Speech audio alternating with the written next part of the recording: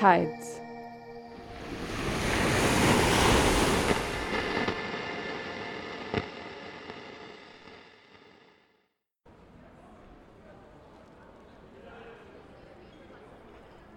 God, I hate this sort of thing. Look at all these stuffed shirts, these self-important eggheads. Talk for hours, literally hours, about spaceflight and potential and the future.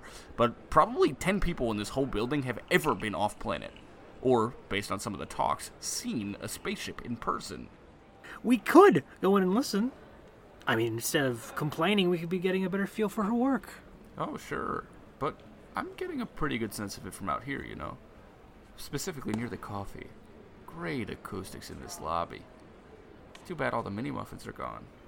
You had something to do with that. Sure tried, but thank goodness the coffee is ever-flowing. And God forbid you ever get up before noon. It is my shore leave, after all. I just spent 3 months on Enceladus. Oh man, that's the stuff. What do you think this is, an Ethiopian blend? Let's see. Survey says, or actually the carafe says, Interplanetary Coffee Company. That's a subsidiary of Future Provisions LLC, which is owned in part by the TELUS Initiative. That blend is probably about 75 to 80% synthetic coffee substitute, a medium roast extracted from our finest Petri dishes. That might even count as shade grown.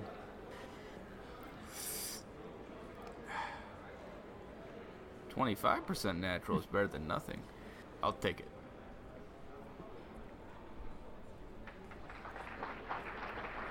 Jesus, she's still answering questions. Why the hell would someone sit through a 2-hour lecture and drag it out even further? I bet there are about 3 people asking questions. Everyone else is just trapped in there until she stops talking.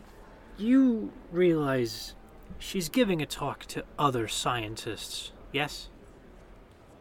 A lot of them probably came just to ask her questions. Alright, okay. I cannot believe I let you talk me into this. I think doing a little recruiting isn't too far out of your purview. No, well, yes, there's that. But also the thing as a whole. I don't really see the point of it. You don't even know it's there, and you're putting a bunch of scientists on a rocket and sending them there anyway. We have pictures. The probes have sent back some pretty interesting data. And after what happened at Fomalhaut... Oh, damn it, who cares? Killed some alien germs, big deal. I didn't mean that.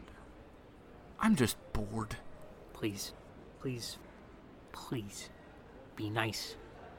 She'd make a great asset. I don't want you to scare her off with all of that. You. Fine. I'll just stand here. Good. Thank you. Thanks. Yeah, okay. Great. You know what? I really need to get to a meeting, so thanks. Goodbye. Yep, thank you. Oh, hi. Sorry, you must be from the thing. The TELUS Initiative, yes. I'm Right. Miles Berkeley.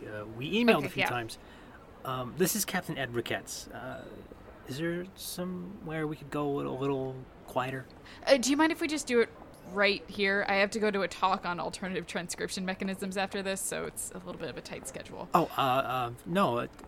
Okay. How soon does that start? About 15 minutes.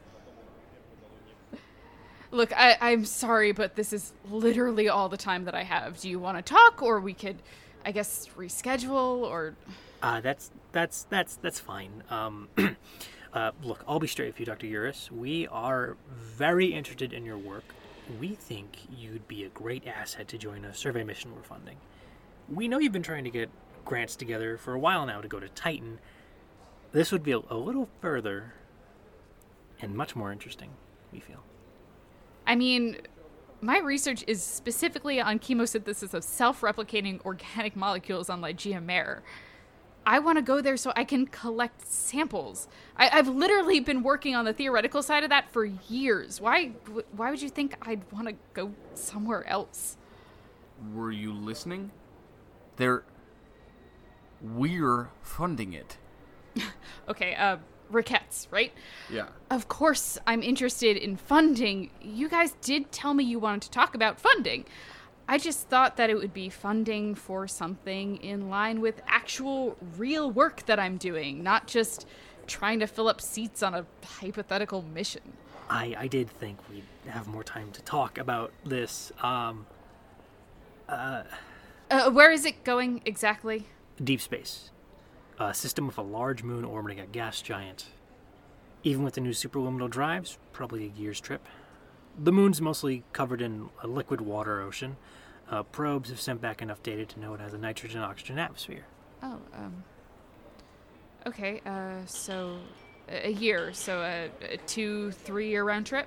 With the chance of finding completely new life at the end? Yes.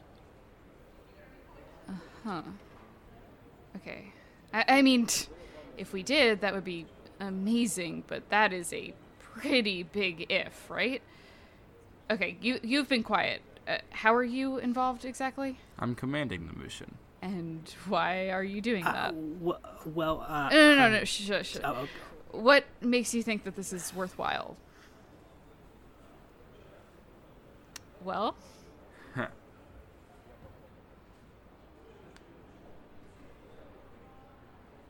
Look at it this way. You'll be gone a few years, sure. You'll have to put your career on hold. I get that. I'm not really ecstatic about that part of it either, but you want to get out into the field, right?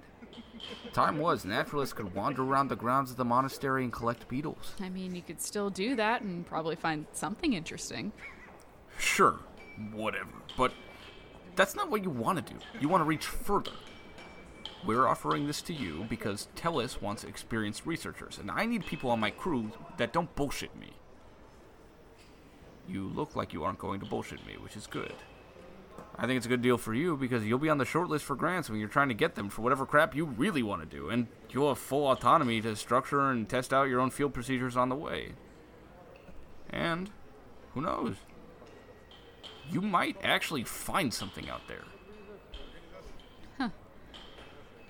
Okay. You know what? I'll think about it. Wait, so is that Sorry, I really have to get going. You know what? I'll be in touch.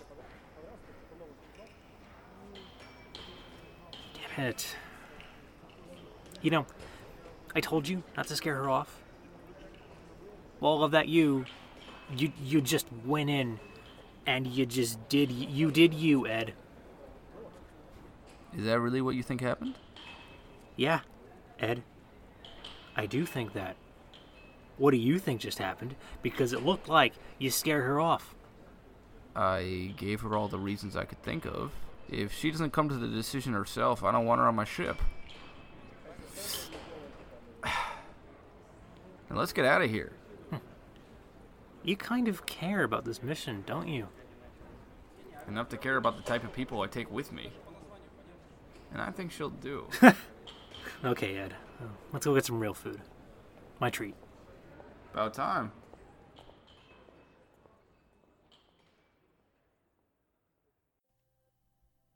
Tides is written by Jesse Shushu and directed by Ayla Taylor and Jesse Shushu. It was produced by Ayla Taylor and edited by Bridge Geen. The voice of Dr. Eurus is Julie Schaffini, Captain Ed Ricketts is Zach Labresco, and Miles Berkeley is Jack Peavyhouse. Special thanks to Sarah Durst for designing our cover art and merch, which you can find at tpublic.com/stores/tides or by going to our website and clicking store. You can find us online at our website tidespodcast.com and follow us on Tumblr and Twitter at tidespodcast. If you like our show and would like to help us continue making it, you can support us on Patreon at patreon.com/tidespodcast. Special thanks to Marissa, Kevin, Christopher Tate, David Weber, Nate, and Emily Shanowski for their support, and especially to Abysme and Mitzrayim for their particularly generous contributions. We also want to thank everyone who contributed to our Season 2 Indiegogo campaign. This week, we would like to recommend another great show you should be listening to, Greater Boston. Greater Boston is a bi-monthly full-cast audio drama set in the Boston metro area, blending the real and unreal, the historical and the fantastical. It all begins with the death of Leon Stamatis, a man so enamored with predictability that the least hint of uncertainty makes life unbearable. But by leaving the world, he has irrevocably changed it. And now, Ship rule. If it ain't broke, don't break it.